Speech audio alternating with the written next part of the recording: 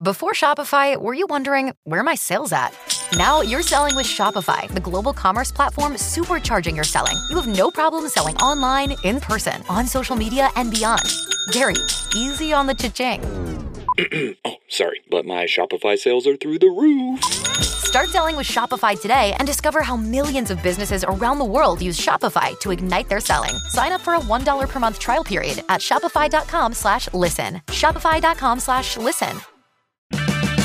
Purchase new wiper blades from O'Reilly Auto Parts today and we'll install them for free. See better and drive safer with O'Reilly Auto Parts. O'Reilly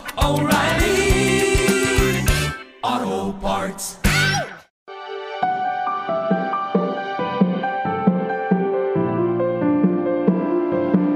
Hey everybody, welcome to episode 57 of Waking Up to Narcissism. I am your host, Tony Overbay. I'm a licensed marriage and family therapist and host of the Virtual Couch podcast, and soon a brand new podcast called Murder on the Couch. I know, true crime, there's a lot of them, but this is one that I'm doing with my wonderful, amazing daughter, Sydney, who is a true crime aficionado, and we talk about this stuff often. Whenever she's in town, we talk about cases, true crime podcast, and then I can't help myself. I like to throw a little bit of a therapy or psychology spin. So at one point we decided, let's just record some things. So if you go, I'll put it in the show notes, but if you go to the Virtual Couch YouTube channel, there's about a 1.5-minute sneak preview clip that I think that you will really enjoy. And that is going to be coming out pretty soon. And thank you so much for all the feedback from the episode 56 with Ashley Boyson. That episode, it just kind of went insane, but I know that she has a tremendous following, but even more so than just having a following, she has that because she is a powerful, powerful person.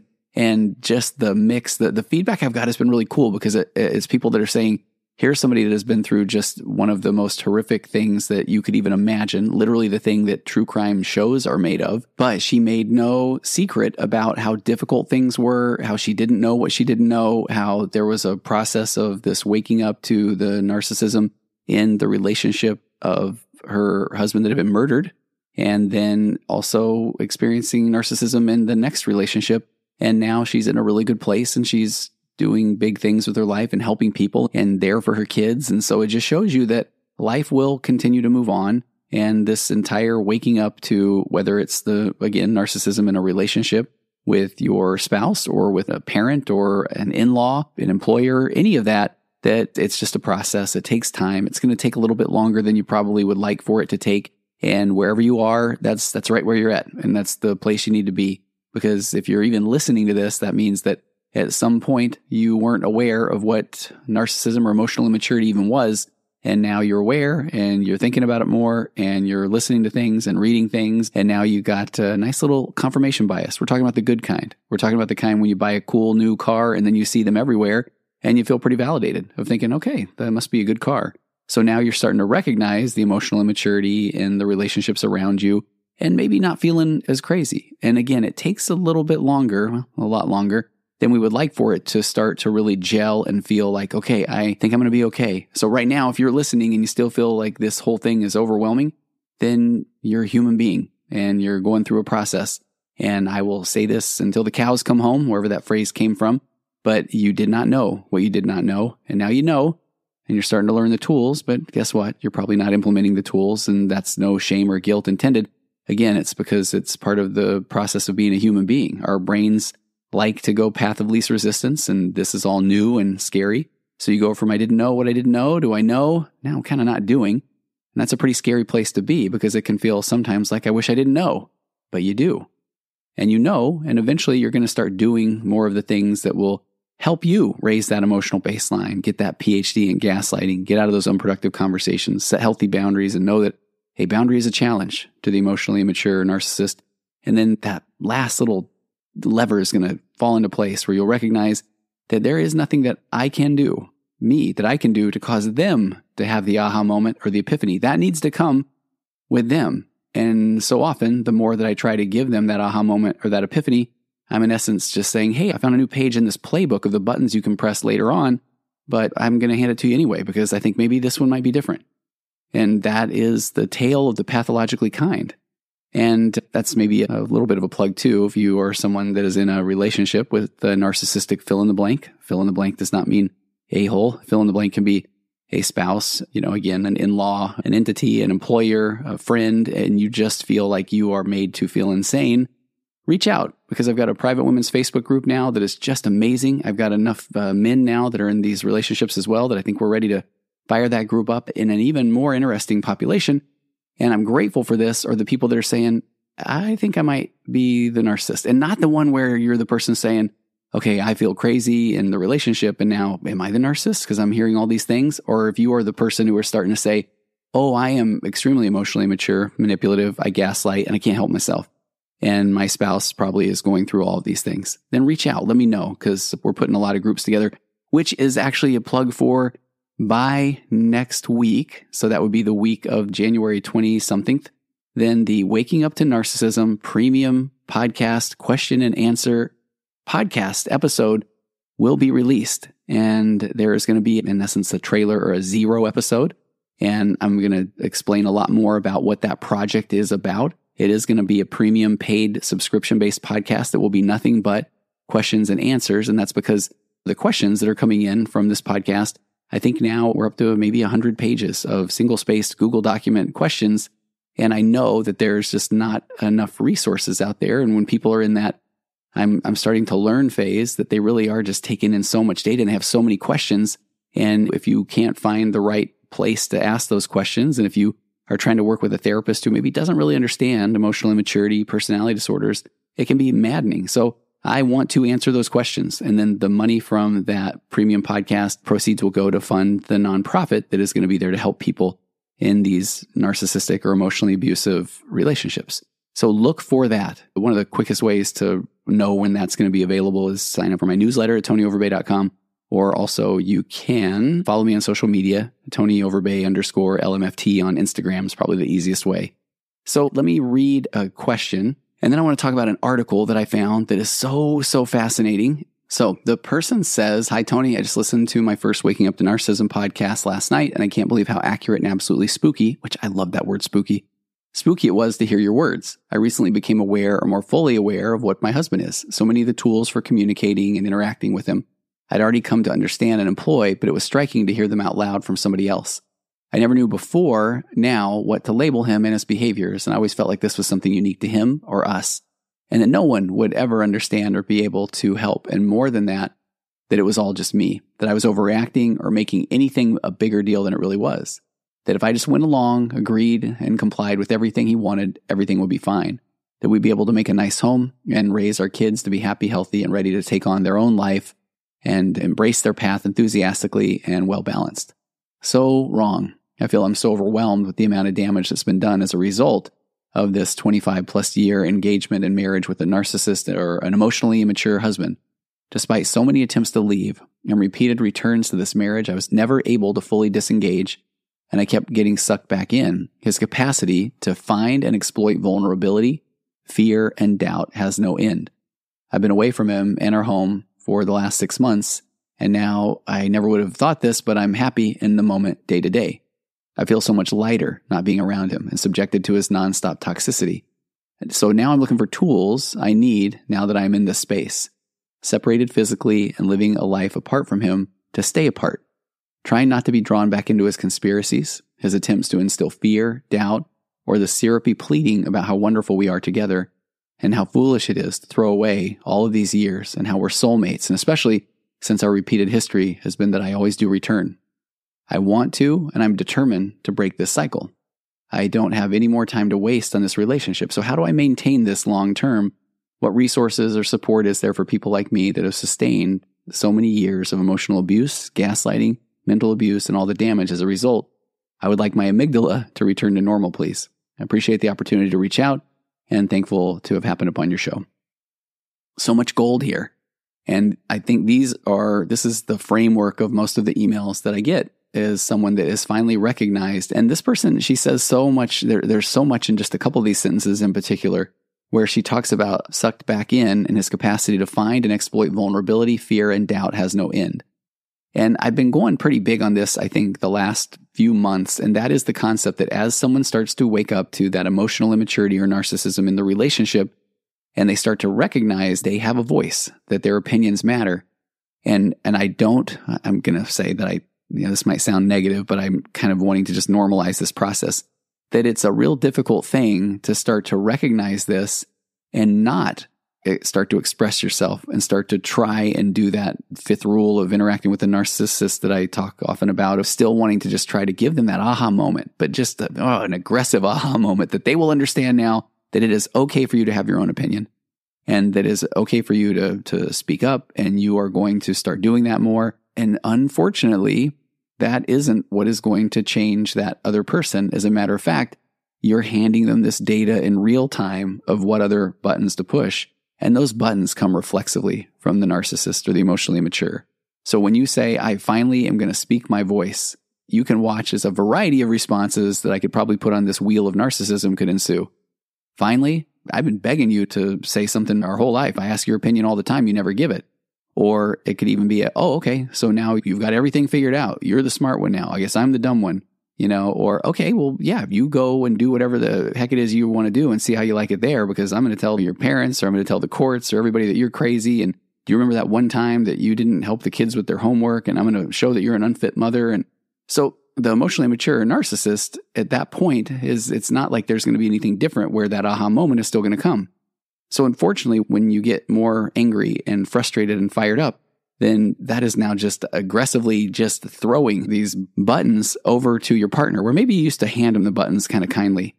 Hey, I think you could talk a little more nice to the kids like that. And that's like a kind handing over of the button. And now you're just chucking those buttons at them as hard as you can. So yeah, they might hurt a little bit, but man, he's going to throw them right back at you and throw them back probably even harder. And so I think this is one of the most difficult things, is that whole body keeps the score trauma vibe, when you finally feel like, I just can't take it anymore. And now I've been given a voice, and I hear about other people that have a similar problem, and that my relationship isn't the only one, and that, holy cow, I did not even know what I didn't know. I mean, even as I'm saying it right now, I feel like, my own heart rate is elevating. And so that's that part where I like what she said at the end. I would like to be able to get my amygdala back to normal. So I feel like the unfortunate part is when somebody gets angry and frustrated, then their fight or flight response kicks in. We talk so often about the flight, or even the fawn, where somebody just shuts down. But when you start to realize, oh my gosh, I did not have to be dealing with this my whole life, then that fight response kicks in. And unfortunately, when your heart rate elevates and you go into that fight or flight response, and it's that fight one in particular, then that is also triggering the person that you are now in conflict with. And now their amygdala is right there hijacked as well. But unfortunately, now you're dealing with the emotional immaturity of a 10-year-old boy who is now just going to throw out all kinds of things to try to hurt you in that moment. And it can be very, very bad things, very bad accusations and words. And so just know that unfortunately, that's part of this process. So when you then are able to step back from that moment, that's the part where you got to give yourself grace, take a breather. And that's why I appreciate this person saying they did have to get away from this person to even start to feel like they were okay. And so when she said, when I left our home, now I'm so happy in the moment, day to day, I feel so much lighter not being around him. That goes back to that visceral or gut reaction, that your emotions travel 2.5 times faster than your logic. When data comes in through your eyes or your ears, it's converted to these little electrical signals that go right to that amygdala, and it says, okay, is this safe? And if you do not feel safe, then your brain is going to say, well, we don't even need those frontal lobes. We don't need logic or reason right now. We need adrenaline. We need cortisol. We need to shut down that logical part of the brain, because there's no negotiating with a saber-toothed tiger. And now it is on. And so that is going to happen the more that you're around somebody that has been emotionally, physically, sexually, verbally, spiritually, financially abusive. So part of that waking up process is going to be this frustration. So if at any point when you recognize, oh, my amygdala is on its way to getting hijacked right now, I'm noticing people getting out of their seats on my amygdala plane and they look a little sketchy. They're probably these hijackers. At that point, then we got to land that plane. You got to get out of the room, and you will hear things on your way out of, okay, fine, run, leave. What about me? I mean, the buttons, that doesn't mean the buttons are not going to be pushed. Again, if you're setting a boundary that whenever things are starting to go south, I'm going to exit the conversation, I'm going to exit the situation, then know that that boundary now became a challenge. Oh, sure you will. You like you always do. You run away. This just shows. I'm going to tell everybody about this. Oh, the buttons will just keep being pressed even on your way out. So back to when I'm determined to break this cycle. Hey, you are because you're figuring it out. You're writing into a podcast. You're listening to a podcast. You're getting out of the environment. So your amygdala will calm down. I don't have any more time to waste on the relationship. I so can appreciate that. But how do I maintain this long term? I go back to the first rule of those 5 rules I like to talk about. And this is raising that emotional baseline time. This is you time. This is self-care is not selfish time. So I want to talk about this. A big soapbox of mine is how we handle our thoughts. And so I feel like there's 3 things that I think that we just don't quite do correctly, or we could do better with our thoughts. So the first thing is that when we are left to just ruminate and contemplate and try to figure out and try to make sense, it's not the most productive thing to do right now. Not at all, as a matter of fact. Because right now, what you need to do is do things.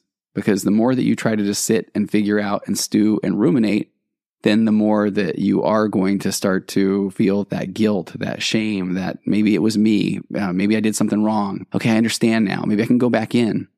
And Michael Tuhig, who is a world-renowned acceptance and commitment therapy researcher that was on the virtual couch a few weeks ago, had some amazing quotes. And one of those was he talked about healthy, happy people spend 80% of their time doing things that are important. And he made a point to say it's not just doing things that are fun, but doing things that are important. So doing things that are important is not ruminating. Doing things that are important are doing things that are of value to you, things that will at some point, even a healthy distraction, it will occupy your time.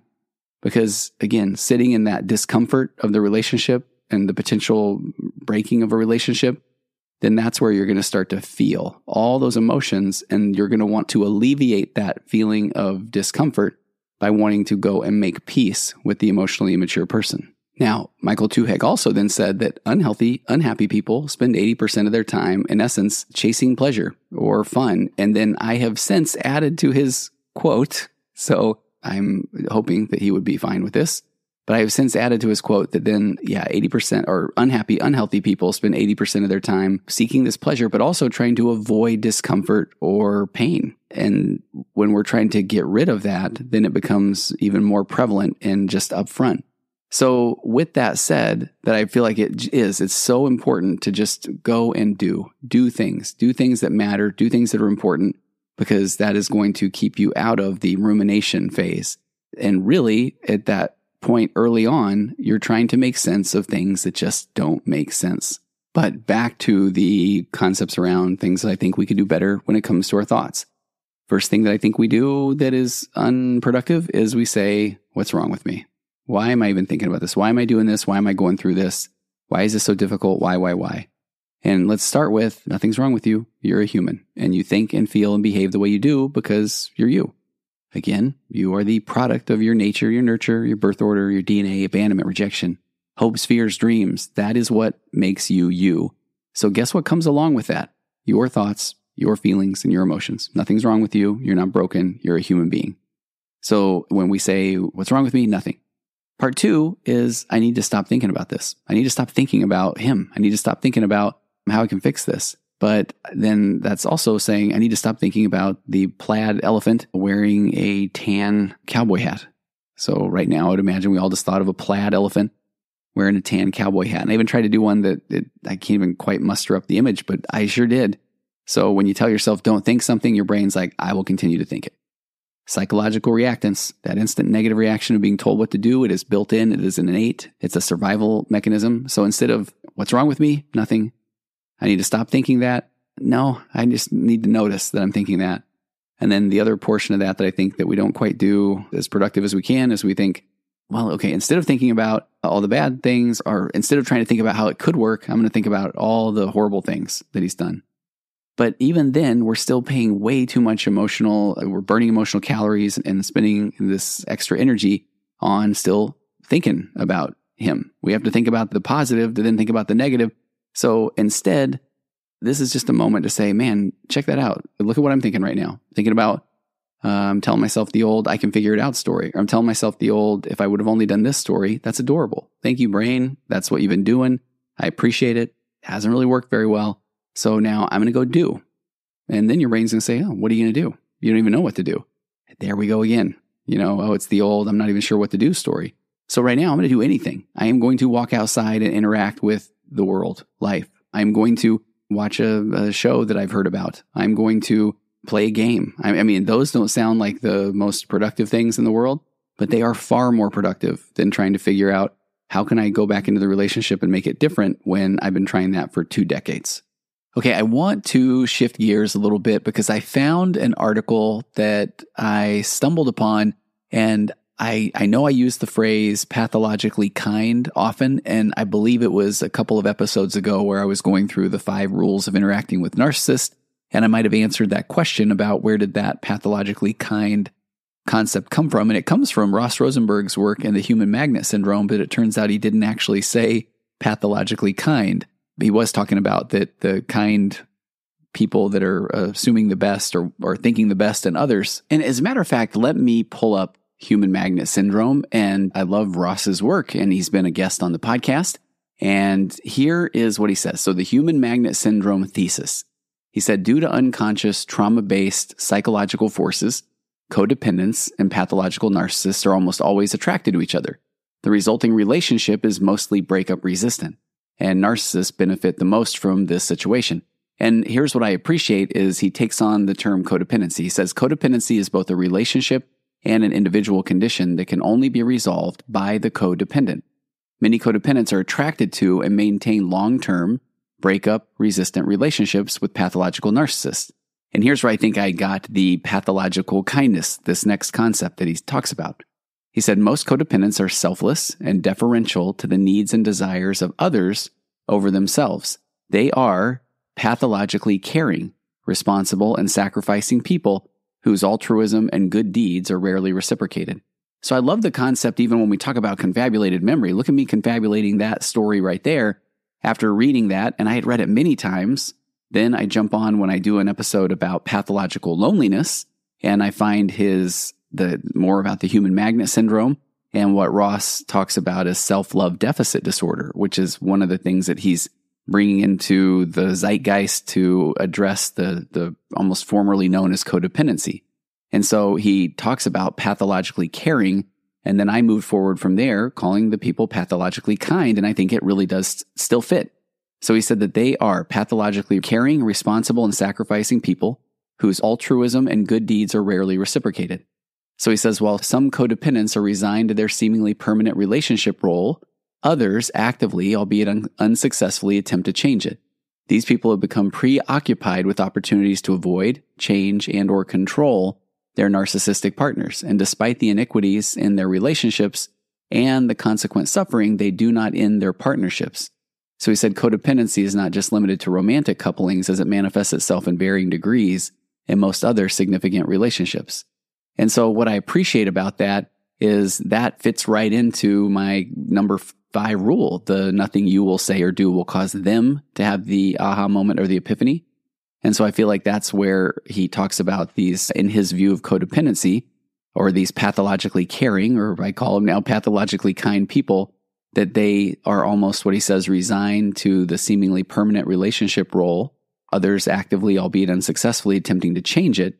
But the people become preoccupied, where I would say you're spending a lot of emotional energy and burning a lot of emotional calories, which literally will leave people feel absolutely exhausted and sometimes unable to show up as the best version of themselves with their kids or in the workplace or with their friends, because they are preoccupied with opportunities to avoid, change, and or control their narcissistic partners.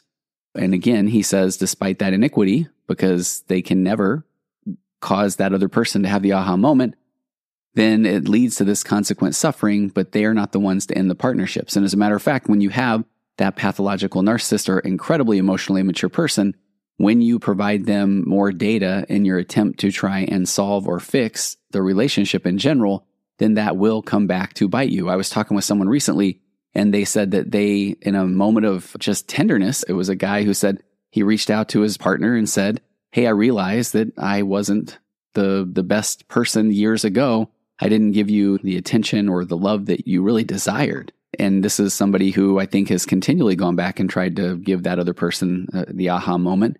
And then sure enough, this person said that it wasn't very long before that was then used against him.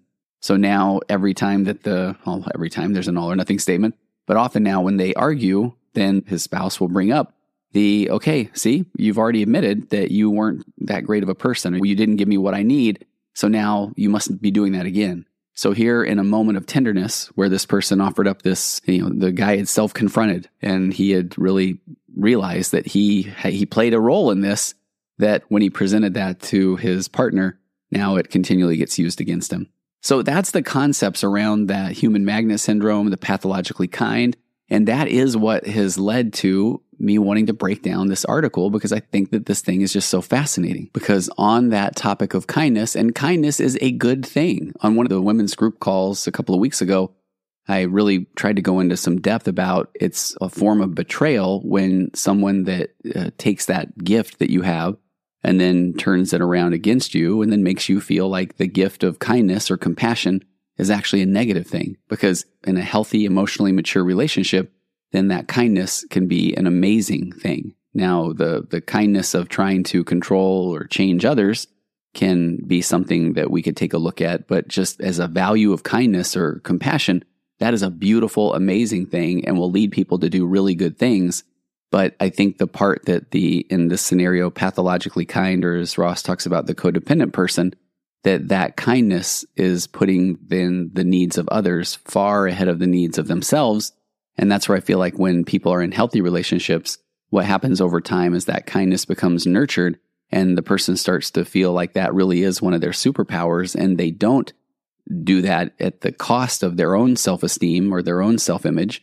They raise their emotional baseline up so they can be the best version of themselves and then use that kindness for good, not to try to explain or try to convince. And so I'm going to read an article off of a website called charterforcompassion.org, and just listen to this title alone, this discovery. Kindness gene, so powerful it can be detected by strangers in 20 seconds.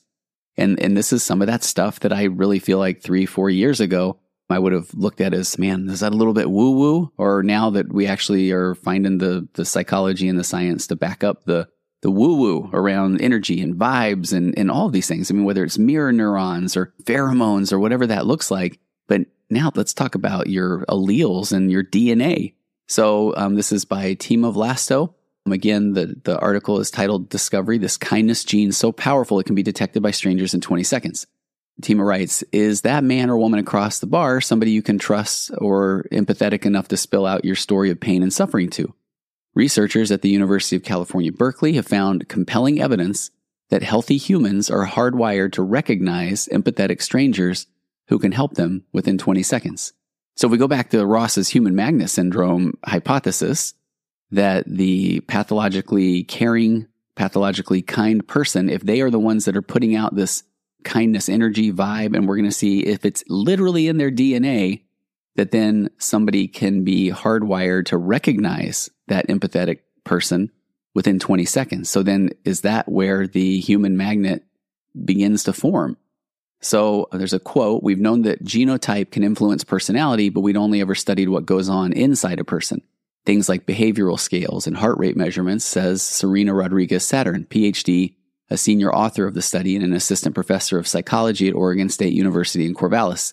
This is the first time anyone has observed how different genotypes manifest themselves in behaviors that complete strangers can pick up on. So, over the past 5 to 7 years, researchers have been exploring how genetics affect emotions, says Alexander Kogan, lead author of the study and a postdoctoral student at the University of Toronto at Mississauga. What we're learning is that to a certain extent, we have a genetic basis that supports a lot of the processes that make us nice. So you could have kindness and niceness literally in your DNA. In particular, researchers have focused on a hormone called oxytocin, which I've done an episode on the virtual couch. It's called the cuddle hormone, the feel-good drug that brings us together. So oxytocin has been linked to emotions like love and trust, and is found in a variety of animals. Higher levels of oxytocin have been linked to higher levels of trustworthiness, empathy, and willingness to sacrifice, Kogan said. Widely known as the cuddle or love hormone, oxytocin is secreted into the bloodstream and the brain, where it promotes social interaction, bonding, and romantic love, among other functions. So in this UC Berkeley study, 24 couples provided their DNA, and then researchers documented the couples while they discussed the times when they had suffered. And video recorded the partner who was listening. So later, a separate group of 116 observers viewed the 20-second video clips of the listeners. And it says, and we asked to rate which seemed the most trustworthy, kind, and compassionate based on their facial expressions and body language. None of the viewers knew the video subjects, and they watched the clips with the sound off, so they had no knowledge of the situations being discussed. They were then asked to rate how kind, caring, and trustworthy the listening partner seemed based only on visual cues. So the listeners who got the highest ratings for empathy, it turned out, and here's where it gets kind of spooky, possess a particular variation of the oxytocin receptor gene known as the GG genotype. So the article says all humans inherit a variation of this gene, or an allele, from each parent. So the UC Berkeley study looked at the 3 combinations of gene variations of the oxytocin receptor. The most empathetic, able to get an accurate read on others' emotions, had 2 copies of this G allele. So in contrast, members of the AA and AG allele groups were found to be less capable of putting themselves in the shoes of others and more likely to get stressed out in difficult situations. So, I'm not a genetics expert or aficionado, but here is where if you have these 2 G alleles and getting each one of those from a parent, then you will literally have a greater capacity to put yourself in the shoes of others. And it looks like that is something that then can be outwardly, I don't know if it's manifested or if people just pick up on that. So Kogan said, people can't see genes. So there has to be something going on that is signaling these genetic differences to the strangers. He said, what we found is that people who had 2 copies of the G version displayed more trustworthy behaviors, more head nods, more eye contact, more smiling, more open body posture. And it was these behaviors that signaled kindness to the strangers. So I wonder then if this empathetic 2 GG alleles in their genetic makeup person, as they head nod, make more eye contact, more smiling, more open body posture, now meets up with the pathological narcissist or the incredibly emotionally immature person who desperately, subconsciously, from childhood, wanted that validation and wanted to know that they matter. And if we look at deep attachment theory, if somebody didn't have a secure attachment with a parent, then they just need to know that they exist. And the way that they know that they exist is to absolutely, I want to say, ensnare or entrap someone so that they will always have this person there, period. Not saying a loving, mutually beneficial, reciprocal relationship, but let's say that, and this is my hypothesis, that pathological narcissist meets this double G allele, oxytocin, superpower, empathetic, kind person who all of a sudden is putting out this vibe or energy to the person who desperately, at their core, just desires connection, but doesn't know how to do it accurately or correctly. They only know how to do that in a controlling way, not taking ownership of things. And then you've got the person with continuing to head nod, make eye contact, smiling, open body posture. And it just seems like you can almost see the pieces starting to fit together of what creates this human magnet syndrome. So Kogan pointed out that having the AA or AG instead of the GG genotype does not mark a person as unsympathetic. So this isn't an all or nothing kind of concept. And he says, although scientists used to refer to the gene's A variant as a risk variant because it increases risk of autism and social dysfunction, many experts now think of the variation as just that, variation, that may, along with other forces, play out in personalities. Our Rodriguez Saturn said it's important to understand that some people are naturally more held back or may be overcome by their own personal stresses and have a hard time relating to others. She says these are people who just may need to be coaxed out of their shells a little. It may not be that we need to fix people who exhibit less social traits, but that we recognize that they are overcoming a genetically influenced trait and they may need more understanding and encouragement. And this is where that just fine line, or there's so much gray area where when I like to say that, okay, let's start with the almost the hypothesis or the assumption that we really, none of us have the right tools to communicate effectively. And so then it's a matter of we go through things and then we have to find tools. We have to get help. But then that process, now finding the right tool and then implementing the tool, and now you've got 2 people in the relationship. So as one person changes the dynamic of the relationship, it really is up to them now to self-confront and really say, okay, now I get it. It's my opportunity for me to be a better person, to show up different in this relationship and not try to fix the other person, But at that point, then is the other person going to recognize they too don't know what they don't know? And is that going to be an opportunity to self-confront? So I feel like that can start to sound a little bit overwhelming, but if we start knowing what we didn't know, then now we can have this opportunity to change. So Kogan said that many factors ultimately influence kindness and cooperation. He said the oxytocin receptor gene is one of those factors, but there are many other forces in play, both genetic and non-genetic. So here we go into the nature or nurture. Kogan said how all these pieces fit together to create the coherent whole of an individual who is or is not kind is still a great mystery that we're only beginning to scratch. So I want to be very clear that I just found this fascinating, and all of these I'm just throwing out some hypotheses, but when you combine this kindness gene, and then you look at pathological narcissism, and you look at pathological caring and kindness, as Ross Rosenberg has talked about, I just feel like, okay, the picture's starting to become a little more clear, but then I find myself being guilty of what I say so often of, sometimes we're trying to make sense of things that don't make sense. So it's nice to bring awareness, kind of a check this out, I wonder if, and maybe that helps us move forward as individuals on starting to recognize, okay, if I have two of these G alleles and I have this superpower gift of empathy and my oxytocin is flowing, then that means I'm okay. And if the other person in the relationship is not someone who is able to recognize, appreciate, or support the emotionally kind person, then that doesn't mean that you can go against your genetic code, your DNA. If anything, man, what an opportunity to lean into that. So in an emotionally mature relationship, I would hope that the partner of somebody that is kind and compassionate can start to really recognize that as that is them. What an amazing gift and opportunity it is to be in a relationship with somebody who is pathologically kind, who has these double G alleles sitting in their DNA that makes that oxytocin flowing. And if somebody then, let's say the more emotionally immature person, can recognize, man, I'm the one that is dealing with my discomfort in an unhealthy way, and I can recognize that my partner is my partner, and what a gift. And then hopefully that will allow them to start to do their own work and self-confront.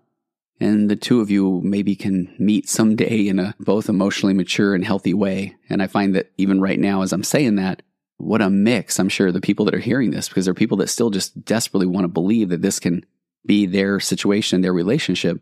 And that's where I want to say this entire podcast is designed to meet you where you're at, but ultimately know that you are okay, that you are enough, that it's okay for you to have your own thoughts, feelings, and emotions.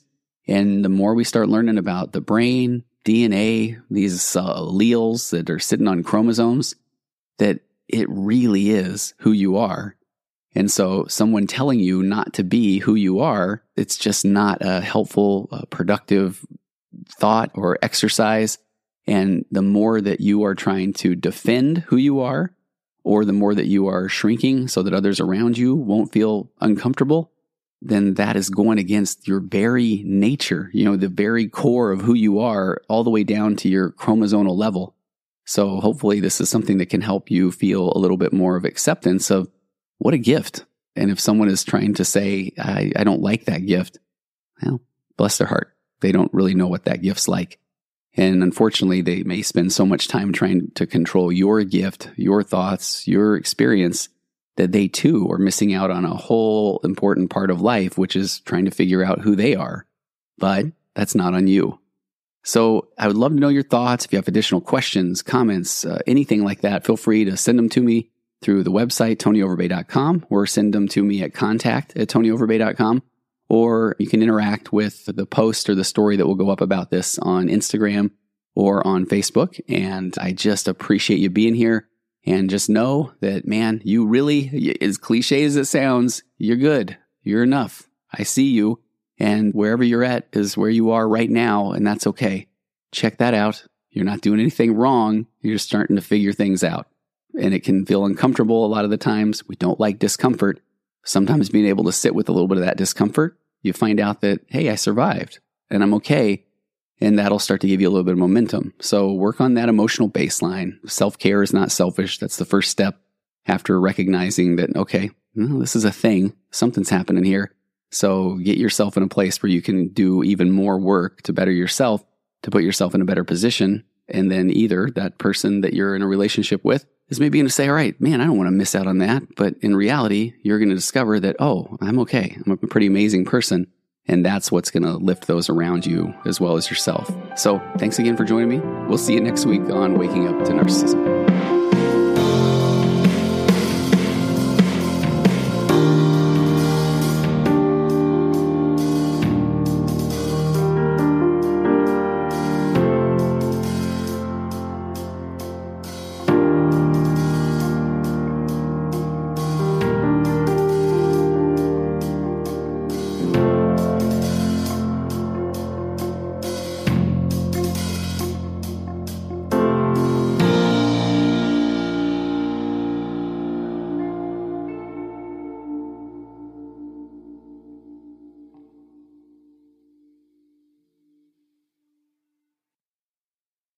Spin your passion into a business with Shopify and break sales records with the world's best converting checkout. Let's hear that one more time. The world's best converting checkout. Shopify's legendary checkout makes it easier for customers to shop on your website, across social media, and everywhere in between. Now that's music to your ears. Any way you spin it, you can be a smash hit with Shopify. Start your $1 a month trial today at shopify.com/records.